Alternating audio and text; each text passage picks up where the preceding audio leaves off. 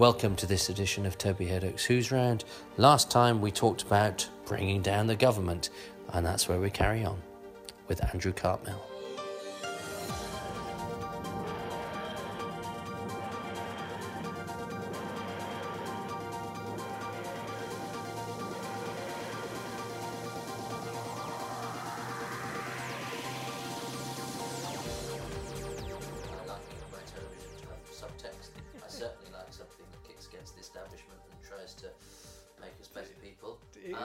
People would go, "Oh, you're smuggling your left-wing propaganda into a public service broadcaster. How dare you?" So well, they did do that. I mean, what was it like? It was something like 20 years later. It became a scandal in the press. And I've got to say, if you've ever woken up and discovered that there's a story about you in a national newspaper which is trending, and it's not a good story, boy, that's a strange feeling and not a nice feeling. You're like in the middle of this cyclone and you have no control over it, and it's going to tear your life. It might tear your life down. And ever since then, I felt an enormous sympathy for the worst sort of coke sniffing supermodel or drunken Premier League footballer who ends up on the wrong side of a tabloid. It's a nightmarish feeling. For the sake of historical veracity, it wasn't my job application. I was having a job interview with John Nathan Turner. It had been going really well. And he said, if there's one thing you could do with Doctor Who, what would it be? And so I answered him truthfully. And I said, I'd like to bring down the government, because I hated the Thatcher government. I still do, like, ding dong, the wicked witch is dead, boy. So, and just as a sort of little side note here, there used to be this advertising campaign in America for Levi's bagels, a make of bagels. And they used to have this, the ad campaign was, you don't have to be Jewish to love Levi's. And you have an Eskimo eating a bagel, you have a little black kid eating a bagel, whatever, an Apache eating a bagel. So I always felt that you didn't have to be, this is the point of the story, you didn't have to be left-wing to hate Thatcher in exactly the same way. You just had to have some human decency and some intelligence. So I hated the Thatcher government. So I said, I'd like to bring down the government. And I don't know if John actually chuckled, but I think he probably didn't. He said, well, you can't do that. You can't do that. The most you can do in Doctor Who is have a story about how purple people and green people are all equal. But yeah, so it's true that I did say that. And somehow Sylvester must have got wind of it, because I'd completely forgotten that I'd said such a thing. And I was interviewing Sylv to get an introduction to my book Script Doctor, and he reminded me that I said that. And I thought, oh yeah, that's true, I did say that. And then years later, and this is the strange thing about Doctor Who, it just keeps coming, it never dies, it just keeps coming back. I got a phone call from a journalist on I think it's the Sunday Telegraph. And the way my agent, in fact, told me I should talk to this journalist, because the way that they put this to me, the journalist, was that he was doing a story about Sylvester. He just wanted some background colour. But it turned out what he actually wanted to do was do a hatchet job on the BBC as a nest of evil baby-eating communists who are using public money, as you said, to promulgate commie views and all that. And so he somehow got wind of the fact that I'd said this, and he'd put the two and two together with the fact that we'd done the Happiness Patrol, in which Helen A., this ruthless dictator who murders people, was based on Thatcher, which she was. There's no bones about that. She was absolutely based on Maggie Thatcher. And so he put a bunch of this stuff together, and he said, oh, you had these evil left-wing writers. And so I had no idea when I was being interviewed that this was what his take on it was going to be. But then the story appeared, and I had no idea that this was happening. He said, I started getting all these strange emails saying, oh, nice story in the Sunday Telegraph, mate. Oh, what? And so after about the third or fourth email, I thought, I better go out and get this. And I went and bought the Sunday Telegraph. not an action that I often take. And I looked through it, and there's nothing in there, because I looked all through the review section, all through the art section, all through the TV section. There was nothing. And then I went through the news section. There it was. I think it was on page 3 of the news section. Evil left-wing commies infiltrate BBC, blah, blah, blah, blah, blah. And as I say, it was, this is, I can really sympathise with the coke-sniffing supermodels at this point who get caught falling out of a nightclub. It was a horrible feeling. But luckily, the BBC, which is always a very balanced organisation, invited me on Newsnight, on telly, to sort of give an account of myself, which I did to some effectiveness. But, just to take that story up on one point, it said I was hiring all these commie writers. Ben Aronovich, his dad was a very famous communist. But Ben is so unconscious. You know how you react against everything that your parents hold dear, everything that's rammed down your throat as a child. You couldn't get somebody who's not. Ben is you know, he's a very skeptical person. So he wasn't no commie. So, but had he been a commie and a good writer, I would have unhesitatingly hired him. I would have happily had a stable of great commie writers, as long as they were great writers. But they weren't, and it was just a terrible misrepresentation of what we were doing. But extraordinary that it should come on decades after we did it. And in that sense, it was once I was on the other side of it and didn't have to worry about my life being in the tabloids anymore. I thought it was really fantastic that we were still having this after effect all these decades later. And the same thing happened a few years after that. The then Archbishop of Canterbury, for his Easter address, he said, "Oh, and there was a Doctor Who story about a planet on which it was a crime to be unhappy." I thought, whoa, you know, it was soaked into the culture. We've seeped into the fabric of the culture. There's no getting us back out. We've dyed the tapestries that are the background of everybody's lives. So I think this all came about because you mentioned the thing about me overthrowing the government. Yeah, but I must admit that going back all those years, I misspoke. I shouldn't have said overthrow the government. I should have said bring down the government, because what I actually had in mind was exposing the government, the Thatcher regime, for the innately corrupt thing that it was. So in my head, it would be, you expose them for what they are, then they're voted out of power. That's bringing down the government. Overthrowing the government is a different thing. It involves guns and Molotov cocktails. Yeah. So that wasn't what I meant, because that overthrowing the government it wasn't something I would condone, even the Thatcher government. But yeah, so my heart was in the right place.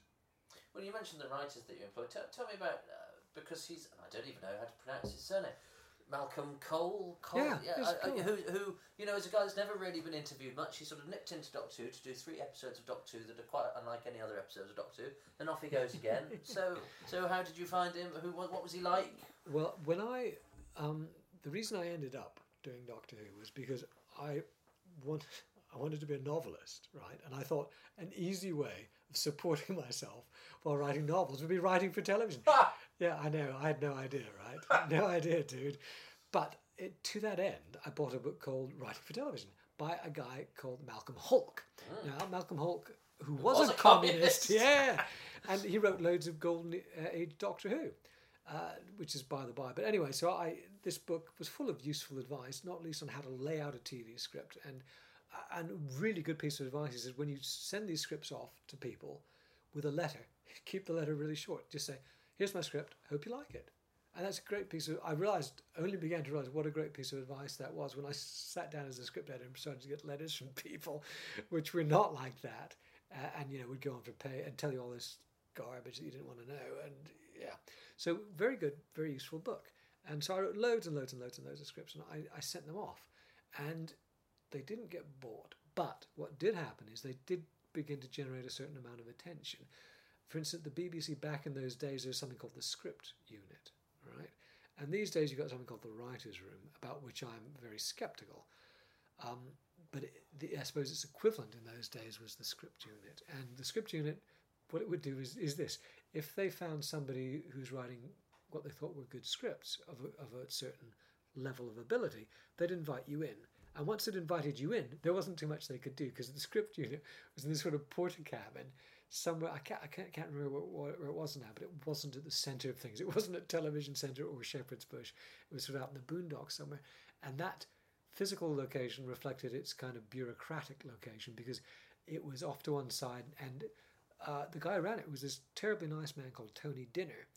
And if Tony found somebody who thought was a blazing talent, and occasionally he did, he'd try and recommend them to some producers, and the producers just wouldn't be interested. So he had no clout, and there was no pipeline by which Tony could get a writer that he thought was a good writer. There was no process for getting that guy commissioned or that woman commissioned, because there was some very good women writers coming through.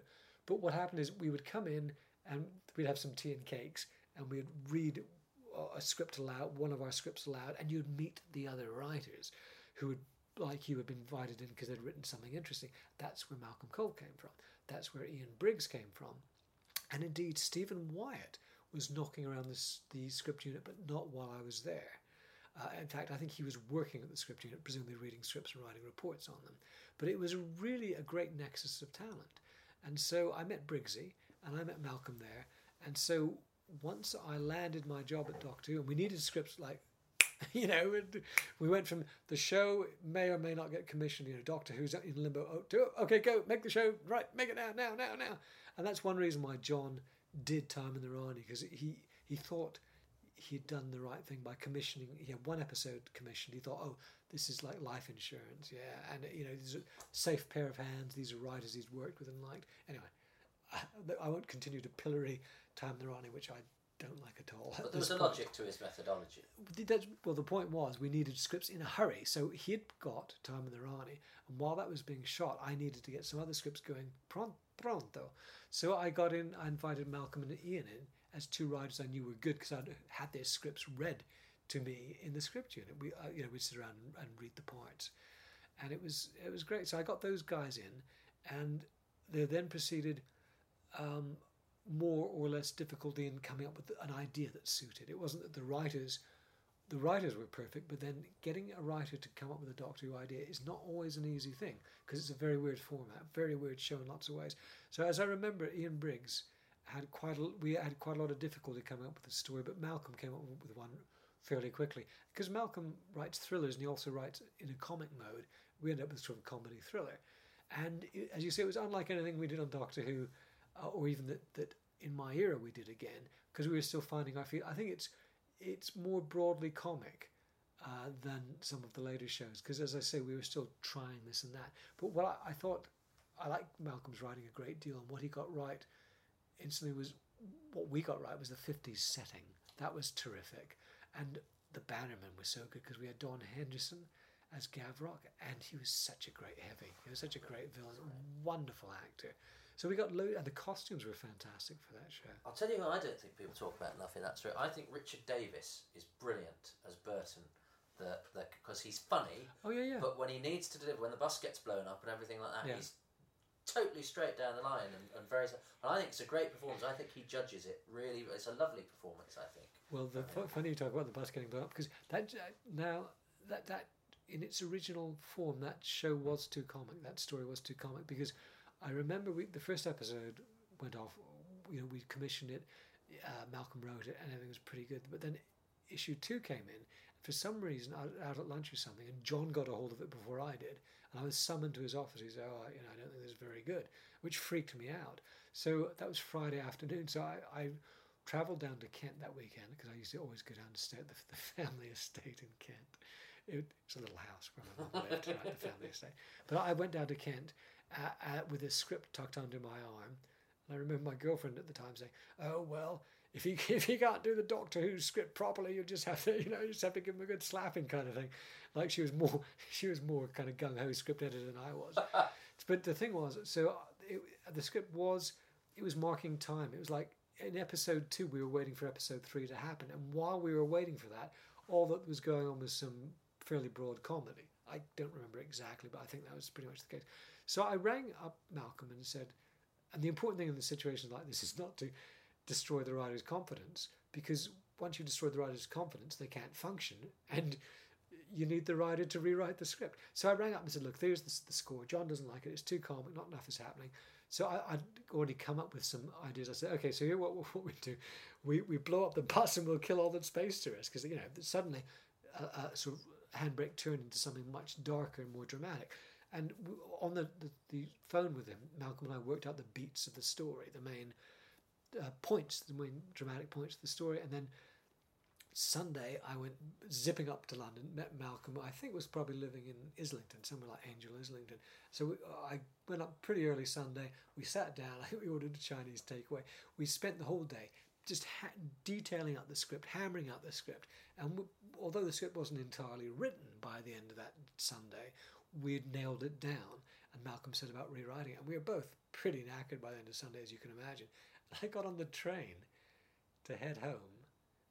Must have been the tube, I guess. And I looked up across the carriage, and there, sitting across the carriage, was Ian Briggs, my other writer. And I what I wanted to do was go up and tap him on the shoulder and say, "Briggs, where's the script? Like I'd been following him around all day, right? But I thought he might have a heart attack. So I went and explained to him it was just this bizarre coincidence that I happened to be on the, I'd just seen the other writer I'd commissioned, and there was Briggsy. But yeah, I suppose what happened was Ian Briggs had quite a rough ride early on, trouble finding a story to settle on. Once he got the story settled, his work on the scripts flowed quite smoothly. He didn't have any problem with the scripts. Whereas Malcolm came up with a story quite quickly that was was accepted and was considered right. But then he had a bit of a rough ride on the scripts. Are you still in touch with everyone? Yeah. All the writers you worked with on the all show? Except Kevin Clark, who is angry at me for some reason, but he's too angry at me to tell me why he's angry at me. So I don't know why he's angry at me, but I obviously did something to offend him, which is a shame. At the time? No, this was like years later. Because we were mates. I mean, all the writers were mates because I loved them. I loved their work, and they were great blokes and women. Rona Munro, God, what a great writer she is. And I just adored them, and I stayed in touch with them. And at some point I lost touch with Rona. I don't know why that happened, but I'm back in touch with her now, and it's fantastic. She's just such a great writer. But at some point in those subsequent years, in those dark fallow years after Doctor Who, I must have said something to offend Kevin, who's not a man who forgives you easily. So the answer to your question is, apart from Kevin Clark, I'm in touch with all of them. And if Kevin ever wanted to sit down with me and bury the hatchet, I'd be in touch with him too, because they're terrific people and great writers. I was speaking to Graham Curry on Sunday about Sondheim Sweeney Todd and football. He was talking about football, I was just kind of nodding, listening. Yeah, the terrific blokes. Malcolm's in South Africa now, but in this age of Skype and all the rest of it, that doesn't really make that much difference. And there was the reason I'm back in touch with Rona Munro is Tom Spilsbury, bless his heart, who edits Doctor Who magazine now, suggested that I do an interview with all the people from my year on the show, all the writers. Yeah. In my mind, they're the people. They're the only people, right? Everybody else, they're not people, just the writers are people.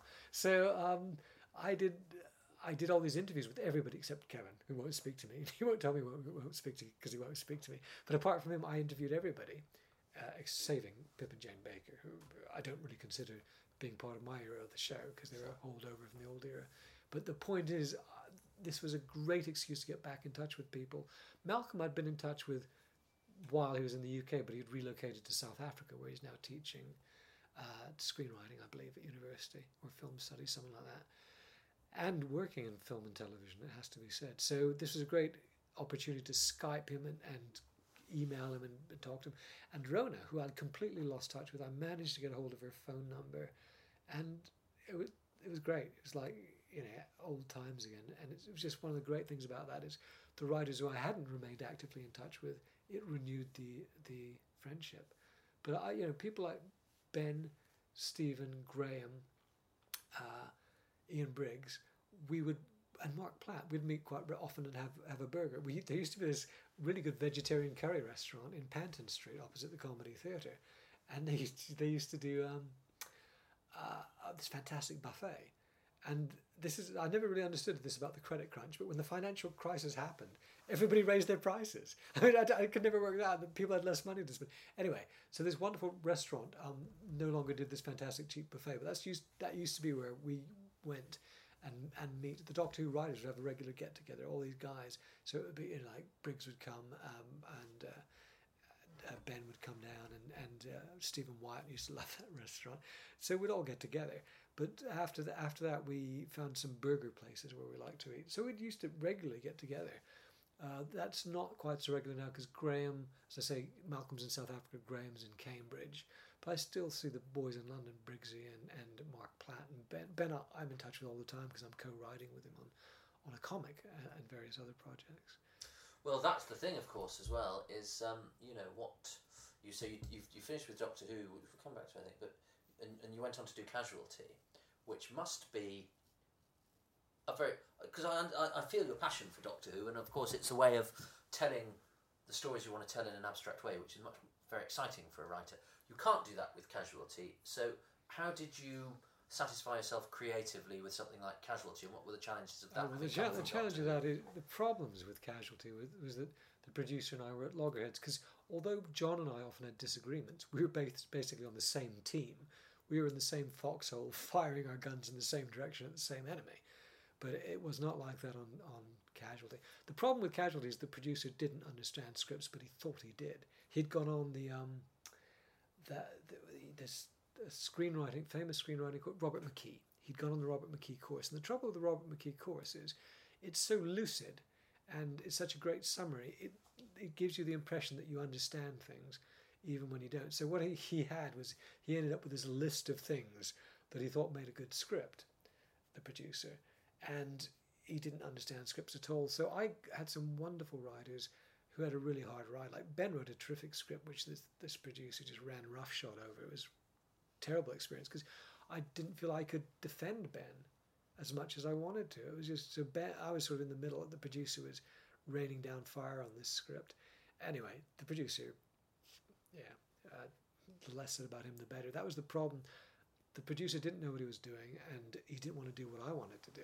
So I had problems with. I hired all these great writers. I had Ben. I had Rona. I managed to get Robin Mukherjee on, who I would have done on Doctor Who if it lasted a bit long. I got Briggs on. And almost all of them had a terrible time. It was like they were put through this spin dryer because the producer had his own ideas, which were and he didn't leave me the autonomy I needed. And so that was an unpleasant experience. But the main thing about Casualty that's diabolical is on Doctor Who, you get the producer to sign off on it, and that's it. But on a script, that is. On Casualty, you had a nursing advisor, a doctor advisor, medical advisor, a doctor, and an ambulance advisor. And any one of those three people could put the boot in to your script. They could throw the spanner into the works. And I hated that because it's suddenly there was all these people who had a veto, and they shouldn't have had a veto. So that was very problematical. It was a tough gig, Casualty. So that wasn't a lot of fun. But in answer to your question, the way I expressed my ideas was hiring the best possible writers. And some of the writers that I inherited on that show were terrific writers too. Ginny Hole, a great writer, and some others were first-rate writers as well. So I was working with great writers, but just spare me. I mean, it's when you're dealing with a producer like that, when they don't understand scripts and they think they do, it's really a disastrous situation. It's like having somebody who's in charge of a symphony orchestra who's completely not just tone deaf, but like stone deaf as a post. And it is very difficult. Or a blind man running an art gallery. So it was like that, and he had to have to feel the frame of the painting or get advice from his friends about whether the painting was any good because he couldn't see it. So there's all sorts of problems on that level. So not a happy experience, but I managed to hire some great writers and they got paid, which is always the main thing. That's always nice. Yeah. Well, so how does because obviously television drama started being made less and less, and we have different sorts of shows now. Certainly in-house BBC. So how do you go on to make a living when you finish working at the BBC as a sort of, I guess, as a freelancer? Were you thereafter? Well, what happened was, I as you will have gathered, I didn't have a good relationship with this producer, so he fired me. Or rather, he didn't renew my contract, which was devastating because I was kind of young and naive, and I thought, I'm at the BBC now, I've been given my passport into the world, and the passport was taken away. So I took it very badly because what I'm great at is editing scripts and writing scripts. What I'm not great at is politics. Like all that business. You see, I would never go to the pub with the producer, which was a fatal mistake. Because a lot of, I'm not a drinker, I'm not part of the pub culture, but that was where the decisions were made. So while I wasn't going to the pub, other people were going to the pub with the producer who did not have my best interests at heart. So it was very, so I was completely rattled because I thought, but I was doing this great stuff. And the thing was, I'd done this fantastic season of Casualty, worked really hard, come up with some great scripts, and here's your reward. You've been fired. Fantastic. So I was really thrown. And a more canny operator than me, somebody with a thicker skin and a better sense of politics, could have easily weaseled their way into another position at the BBC. But you see, a person like that wouldn't have ended up getting canned in the first place. All I was really good at my job, which isn't the most important thing I discovered. The important thing is all that stuff around it, going to the pub, politics, keeping an eye out, keep watching your back, it turns out, at the BBC. So I stopped working in television. You asked, what did I do? I got a job on a magazine. So I worked in magazines for a number of years, which has led to some good things and was interesting. But it was Ben Aronovich once said to me, what happened to you was a crime against writing, because what I should have been doing, it was writing television all that time, script editing, writing, and producing TV shows, and if that's true of me, that's true of Ben Aronovich in spades, because in many ways the worst part about me losing my position was I had this whole team of writers, and without me to act as their patron, to hire them and nurture them and be their rabbi. In the New York Police Department, they talk about you having a rabbi, which means a senior officer who protects your interests and guards you and protects you. So that's what the writers needed at the BBC, and that's what I was. And when my career ended, when I got booted out, you can tell I'm a bit bitter about that.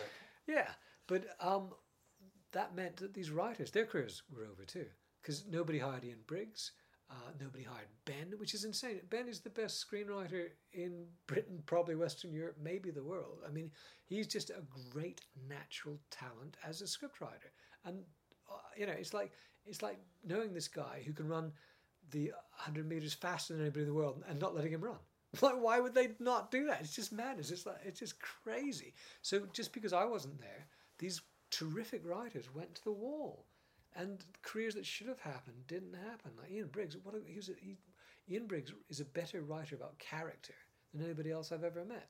His career, and Mark Platt, he's doing loads of stuff for Big Finish, which is great, but he should have had a proper career in television. All these writers, Rona did very well. She went on to do loads of feature film scripts and stuff, but again, she could have written loads of excellent television drama. So there's this whole generation of television writers that didn't happen just because some drunken chump of a BBC producer didn't like me, didn't like my stuff, didn't understand my stuff, and he was just wrong. So thanks to this whim of this guy, a whole generation of television writing talent didn't happen, and I sincerely believe that the landscape of television would be way better now if we'd been allowed to naturally progress the way we had, and we would have ended up creating TV series, writing unforgettable television. It would have been an entirely different ballgame, but that's the way the cookie crumbles. So I was out of the game for a while, but now it looks like I'm getting back into the game, which is great. And what do you make of what you see? I mean, I suppose, Doctor Who, for example, is...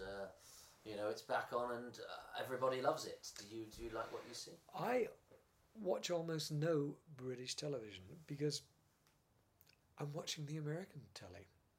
And it's so good. I mean, I think the Great Game of Thrones is perhaps the best television series ever made. I mean, it's just so good. And there's all this other stuff that's fantastic. I mean, these are just very obvious things to say, but things like The Wire, Breaking Bad, The Shield, Deadwood, House, The Mentalist, Person of Interest. What a great show. The list goes on. I've got this stack of box sets upstairs. When am I going to find the time to watch it? Just discovered Hannibal. What an extraordinary show. It's just so. Well, it's interesting because I am a junkie for old British television, and I've realised the other day that I don't watch anything anymore apart from stuff that's on Game of Thrones and the Netflix and all that. So when I was watching your stuff on television, when I was watching your Doctor Who on television, America came to us. We were the influence. The BBC influenced us. What happened?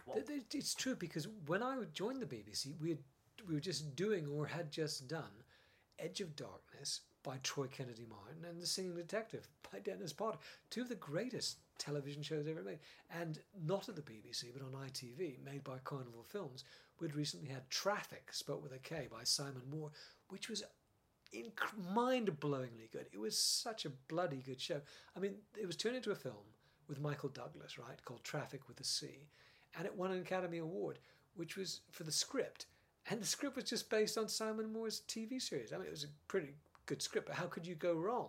So this is me railing on behalf of Simon Moore, who should have shared in that Oscar.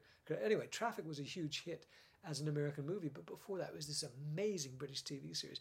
So all I'm doing is agreeing there was this fantastic flowering of British television, and I think that was a high point. I don't think after that there wasn't, the standard did drop. I mean, I don't think this is just me sour grapes, because there was this fantastic flood of stuff.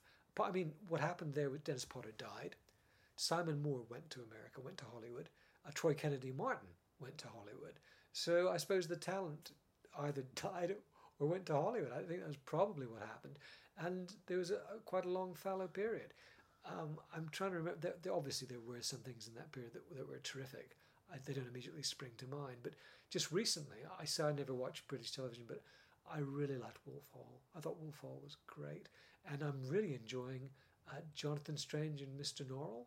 That's terrific. So I've sort of broken my fast in terms of watching stuff on British telly. I'm not sure Dido went to Hollywood does echo that lovely line in Survival. I thought you either died or gone to Birmingham. She's such a good writer, Ryan. She's such a fantastic writer. But you sort of, the essence of your question was more to do with what I thought of Doctor Who. Well, I'm delighted that it's come back, that it's a huge hit. But I have two standard descriptions of what it's like for me, because I often run into fans. I do loads of conventions, and the fans are lovely, but they'll invariably ask me about what I think about this or that story, and I have to confess that I haven't seen it, and they can't work out why I haven't seen it. And I say, okay, it's a bit like these two things. It's a bit like a party that you've not been invited to, but what it's even more like, seeing Doctor Who being such a huge success, is it's like seeing your ex-wife really happy with somebody else, right? And you're very pleased for her, but you really don't want to know too much about it because you have very mixed feelings. So when I say that, and to their credit, when I say that, the fans usually understand why. It's a bit painful for me to watch, quite frankly. And I did watch it quite religiously when it first came back and when Russell was doing it, because I was hoping to get a gig on it. So I was watching it and then I didn't get a gig on it. I sort of lost heart a little bit. So you tried, you knocked on Yeah. the Well, doors. and then what happened with that was they didn't want me for Doctor Who, but Russell said, "Oh, why don't you do a Torchwood?" Well, it wasn't quite like that. I said to Russell, "Why don't I do a Torchwood?" He said, "Oh, that's a great idea." And then what happened with Torchwood was again a nightmare. You see, television is not an easy career, kids. Anybody out there who's thinking of working in television, it's if you can get it, if you can play the system properly, if you can make it work for you, it's great. But it's even more difficult now than it used to be, because back in the old days, writers were genuinely important. So if you were Dennis Potter or Troy Kennedy Martin or Simon Moore and you wrote something, people wouldn't tamper with your script. It was really important. But now writers are not that well treated. What has happened in British television is they've adopted the worst aspects of the American system, which is that they haven't brought over the fantastic state-of-the-art storytelling you get in American TV shows, but they have brought over the notion that writers can be sort of, you can, what am I trying to say? The writer used to be there and you'd have to deal with the writer. Now the writer, you can just give him orders and you can fire the writer and you could boot him or her out, or you can rewrite him or her. And not in the way that happens in America, where you have a proper writing team. What happens in Britain is just some producer has some manic idea, or somebody in the chain of command can interfere with the script. So scripts get endlessly interfered with and not in a good way. So we've introduced the system from America that the writer is no longer king, but we haven't replaced it with the fantastic script development system they have over there. So television is a very tough gig at the moment. Thanks to Andrew. His charity is Cats Protection, which is cats.org.uk. The final part of this interview is next time, and between now and then, I hope you have fun. Bye-bye.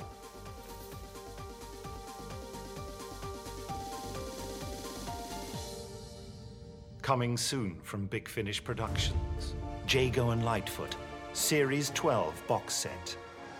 Roll up! Roll up! See the world as you've never seen it before! Evening, Professor. Didn't think I'd see you again tonight. Good evening, Mr. Jacob. Oh, in a formal mood, are we? Take note of the figures. Mentally mark their positions. And why would we want to do that? Because, Inspector, next time you look at the painting, Yes? they will have moved. It was what they found down there that was the problem. I knew you were going to say that. Something scared them. Good and proper. Father! Come quick! She's got the flickers! Henry, there's something inside the wall. I know, Professor. It's trying to get out. The camera's intermittent motion is provided by the sprocket rollers, you see? Now calm down, Mr. Paul. It's a Maltese cross mechanism. It's in your breast pocket. There, you see? Yes, silly me. Be quiet, both of you. Now, into the paint. If you let me finish, I was about to say that I think the Professor is trying